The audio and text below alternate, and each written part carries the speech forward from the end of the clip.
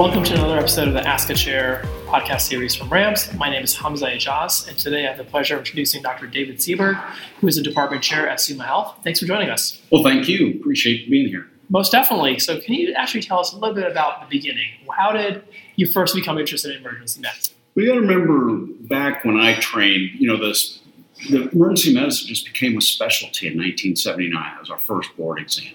So I went into medical school in 82. It was brand new.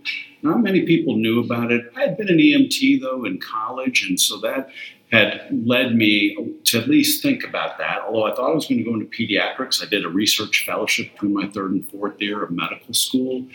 But the more I thought about emergency medicine, the more it appealed to me back in those days. It was a young specialty. I liked a challenge. I liked the ability that the research career was pretty wide open at that point.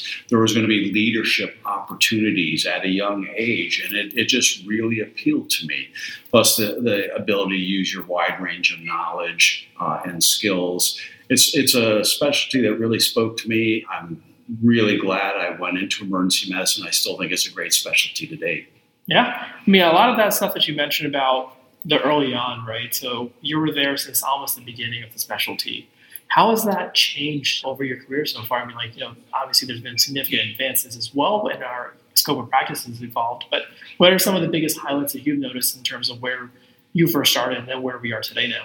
Well, I think it's become much more of a recognized specialty. Actually, when I was training, it wasn't, they didn't have a big mentorship in the faculty for people to go into emergency medicine. I mean, I happened to train at the University of Minnesota, and Hennepin was one of the larger programs, so I did get some great advice from Louis Ling and others. But, I think that's one of the biggest changes, that we've become a very recognized specialty. We've now made major inroads, not only in our advocacy efforts, but we're recognized as the front line of medical care. We are the largest portal now into the hospital for admissions. We've parlayed all of that into some huge successes, both legislatively, payment-wise, and frankly, in growth of our specialty. So that's actually very interesting. And I understand that you've been involved with starting a bunch of residencies across the country. So while you've had those experiences, what were some of the challenges of the initial starting phases of these residencies? Sure. Well, I've helped develop 6 or 7 residency programs in my career. Nobody truly starts. It's always a team effort. I think in the early days, there was a real need for emergency medicine programs. In 1986, there was 49 residency programs. In my medical school class of the 7 that wanted to go into emergency medicine, only 2 of us got in on the initial match. So it's always been a competitive specialty. But we've built it over the years. And there's a lot of reasons why there's expansion of emergency medicine. Number 1, there was a need. 2, there's also the CMS guidelines for funding residency programs have changed, and that sort of had a skewed vision in the last 10 years. And that, the workforce report maybe shows there's possibly too many programs. I'm not convinced that that's the case. I think there's still going to be a lot of great careers out there for our residents. But in starting up a program, you really have to evaluate the setting you're in. So you've got to have the resources from your hospital and your health system and your medical school to set up that residency program. And it's not just the resident numbers, but it's really having the faculty development plans, the scholarly activity, because really a residency is not necessarily, starting a residency is not really about getting the residents. It's about really developing the faculty, having the correct mentors there, and being able to have faculty development plans that allow not only for the growth of that faculty, but the growth of the residents, and that they've got ample time to help mentor those residents and grow them into becoming board-certified emergency physicians. Okay. Yeah, that's a very interesting spin on this. And then in terms of some of those challenges in terms of either recruiting the faculty or the mentorship, as you have helped develop 6 or 7 programs, what are some of those challenges that you have experienced? Like, what were some of the particular difficult times that you had noticed that either through recruiting a faculty or another instance perhaps? Yeah, I think depending on your area, sometimes recruiting is a real challenge. I've been blessed in that I've had a long career. I served as president of ASAP. I've been a dean of a medical school. So I'm able to get some of those resources that maybe some other sites may have challenges with, but it's really about developing a great faculty. And what I've learned over the years now is that, and we heard this from this morning's talk and the keynote talk here at this conference, it's hiring for the people you want to have there, not what they're going to necessarily become. But we come in with an ideal team player culture. And if you don't fit that ideal team player culture, we don't hire you. And I think that's been part of the success. But really early on, it's making sure that you get the resources, so the protected time, the milieu, so you can actually train residents, and then bringing on that faculty. And again, I've been blessed in that, in my current role at Summa, we've got 3 faculty that have been around a long time and that can help mentor the younger faculty. And we're developing a succession plan over, 5 or 7 years. And I think every program needs to think about doing that. It can be challenging, particularly in certain geographic areas. But getting the support of the hospital and really having an ideal culture that you're going to develop faculty and then the residents into is critical. Okay, thank you. You had also talked about, very briefly, the ASAP workforce report in terms of the findings and some of the facts that you believe that maybe will hold out for the future. So I just want to get your take on that in terms of the ASAP workforce report, and for the listeners, essentially and grandly, simplifying the findings were that there's going to be a roughly 10,000 extra physicians, emergency physicians particularly, by 2030. But I want to get your take, Dr. Seaberg, on this. Yeah, I think there's a lot of assumptions that had to be made in that study, and I think they did the best they could. And I think there is concern that there could be too many physicians by 2030. I don't think we're seeing that right now. We're not seeing any of our residents. I work for U.S. Acute Care Solutions, which has 9 million visits, over 300 hospitals. We run 9 emergency medicine residency programs and 11 fellowships. And we still have open positions. A lot of facilities are having open positions. The study was sort of being done during COVID, and I think some of the assumptions may be wrong. But I do think we need to plan for a couple of things. One, in terms of our residency, as I alluded in my earlier answers, that the fact is you have to really develop the faculty. You have to have faculty development. And I think we should be looking at our residency programs, not in terms of the residents they're training, but the faculty they're developing, because that leads everything. That will lead a successful residency program. It will lead for your faculty to be successful. So are our residency programs currently out there getting enough resources from their hospital? Do they have faculty development plans? Are they getting biannual written evaluations? Is somebody holding them accountable for their scholarly activity and the way they're training residents? I think that's the first thing we need to look at. I also think the workforce, and even when I was president of ASAP over 10 years ago, we have to start looking, we're not just acute care anymore. Emergency medicine really should not just be acute care. We should be looking at integrated acute care with our hospital service and CDUs. I think we're going to have to get into the post-acute care business. And what I'm trying, the future of hospitals is going to be virtual. It's going to be hospital at home, virtual care.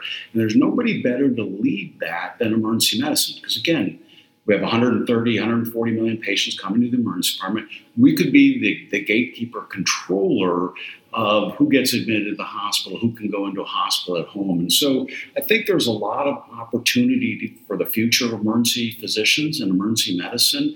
And we're working with that at Summa Health, and I think other groups are as well. And I think there's still a very bright opportunity for emergency physicians. Yeah, I think, as much as it entails to expand the scope of practice within your clinical practice, that has happened over the last 30, 40 years in specialty, also expanding that outside of the emergency department, as you're talking about as well. It's going to be interesting to see how that plays out over the next 5, 10, 15, 20 years and where we go from there. I agree, and geriatrics is going to be another area. The population is aging. A lot of our emergency departments are getting the geriatric certification, but how to take care of those patients effectively, cost effectively, in a humane way. So a lot of it's end of life care, and I think we need to take a lead in that as well. Most definitely, and I appreciate the fact that you were mentioning the residency programs aren't just about the residents. It starts at the faculty level so that they can then train the residents themselves.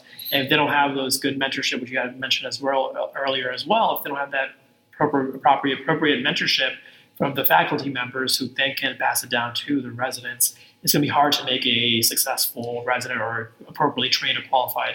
I agree. It's not just the mentorship, but it's being a role model for clinical care, professional behavior, and again, having a positive attitude that we can work this out together and looking for innovative ways for the future. Yeah. I do want to pivot a little bit. You mentioned that you've previously served as the ASAP president. You've been involved with various leadership positions within academic emergency medicine as well as at U.S. Acute Care Solutions as well. And want to talk about what are some of the leadership skills that are required to be just a quote-unquote good leader, but what makes a leader truly a leader? Well, I think starting with the culture, having a positive attitude, what we call the ideal team player, that, we've defined that as engaged, respectful, and resilient in our group. And it's viewing things positively. It's always trying to find solutions, which emergency physicians are great at. Always having a positive attitude, trying to find solutions, and looking for ways to grow our specialty. And so I always tell my younger faculty, if you want to get involved, just show up. Because eventually, if you're competent, you're going to grow in leadership positions because you just showed up and people want you to do things. But you got to have that willingness, and you've got to find those areas that are interesting to you. I think finding a mentor is very helpful. Like I said, at our institutions, we're already doing succession planning. We're already developing leadership tracks within our faculty. We even have leadership tracks within our residency. And they pick a leadership track, which may be EMS, and maybe ultrasound, and maybe management, and maybe quality. So they get some extra skills that may help them in their future career, make them more desirable as a candidate when they get hired, and again, to advance their interests in their career. Everybody, money's not the motivation. It's finding meaning in your work is really the key. And I think that's the key to having a great faculty, a great culture, and instilling that in your residents moving forward. Yeah, I really appreciate you sharing those thoughts. I think this is a great next question for you, since you are involved with these acute care solutions and then also with Summa Health as well. In terms of when you're hiring new faculty or when you're hiring residents out of first year out of residency, the qualities you will look for, at least from my conversations that I've had previously with other chairs, has been some of them overlap with community versus academic institution where you're going to be getting hired. So I was wondering if you can kind of help explain some of those things that you will look for if you're hiring in a community location versus at an academic location. So our community sites, we really look at fit. And again, the ideal team player, somebody who's positive, somebody who's going to be respectful, somebody who's going to be resilient. That is the key. You can always teach them the medicine, but it's much harder to teach the attitude that you want to be a team player, that you're going to treat people with compassion and respect. So that's the first thing we look for, whether it's academic or community, how they fit, and will they be a good fit and a positive influence in our group. I think for academics, you often hire for certain areas that you need, whether it's ultrasound, or you need somebody to work with resident research, or you need somebody with a quality experience. There are roles that need to be filled in each residency program, and you try to look for that. Sometimes you can develop that, but it certainly helps with somebody coming in with that experience and interest, and it's less work to get them to where they need to be. Fair. And then on the flip side of that, so what advice, let's see, I'll be looking for a resident, or I'll be looking for a fellowship potentially or a job out of residency in about next coming months, So for the residents who are then starting the job hunt for their first job, so what advice would you provide to those residents who are then getting ready to look for either their first fellowship opportunity or their first job out of residency, community or academic, what have you, but what is kind of the advice you would provide for them? Get some experience in an area that you're interested in. I mean, if you want to work in a community setting, then go out to the community and do some shifts out there. Ask if you can, rotate out there. If you're interested in ultrasound or administration or pediatrics, you should be working on to see if that's really your fit. Not only doing clinical experience, but talking to people in the field. Find a mentor, whether your institution has it. Certainly SAEM, AACEM, ACEP, all of them have mentors, and they're more than willing to share with you. So I think, trying to distinguish yourself is always important. Having that, again, a great attitude coming in that you're going to be a really vital, role player, whether it's just a community job or you're looking for a fellowship or a place. I think you need to get that experience, you need to get that mentor, and work on finding out more about that. I will say there are some markets, the community markets are getting a little more crowded right now. It doesn't, some of the big cities like Denver and maybe some others where it's a little bit harder. I wouldn't be discouraged. Maybe you take a part-time there, you do some part-time shifts. Ultimately, there will be a spot that opens. You just might have to be a little bit more patient. But again, having a great attitude that you're going to come in and be positive and be a positive energy within that group goes a huge way. Perfect. I think that's great advice for the faculty, for their new fellows, for the graduating residents. Really appreciate you sharing your thoughts and your wisdom as well. I think that's about all the time that we have for our interview today. So Dr. Seaberg, thank you so much for joining us. Thanks for the listeners as well for everything that you do. Once again, thank you. Thank you.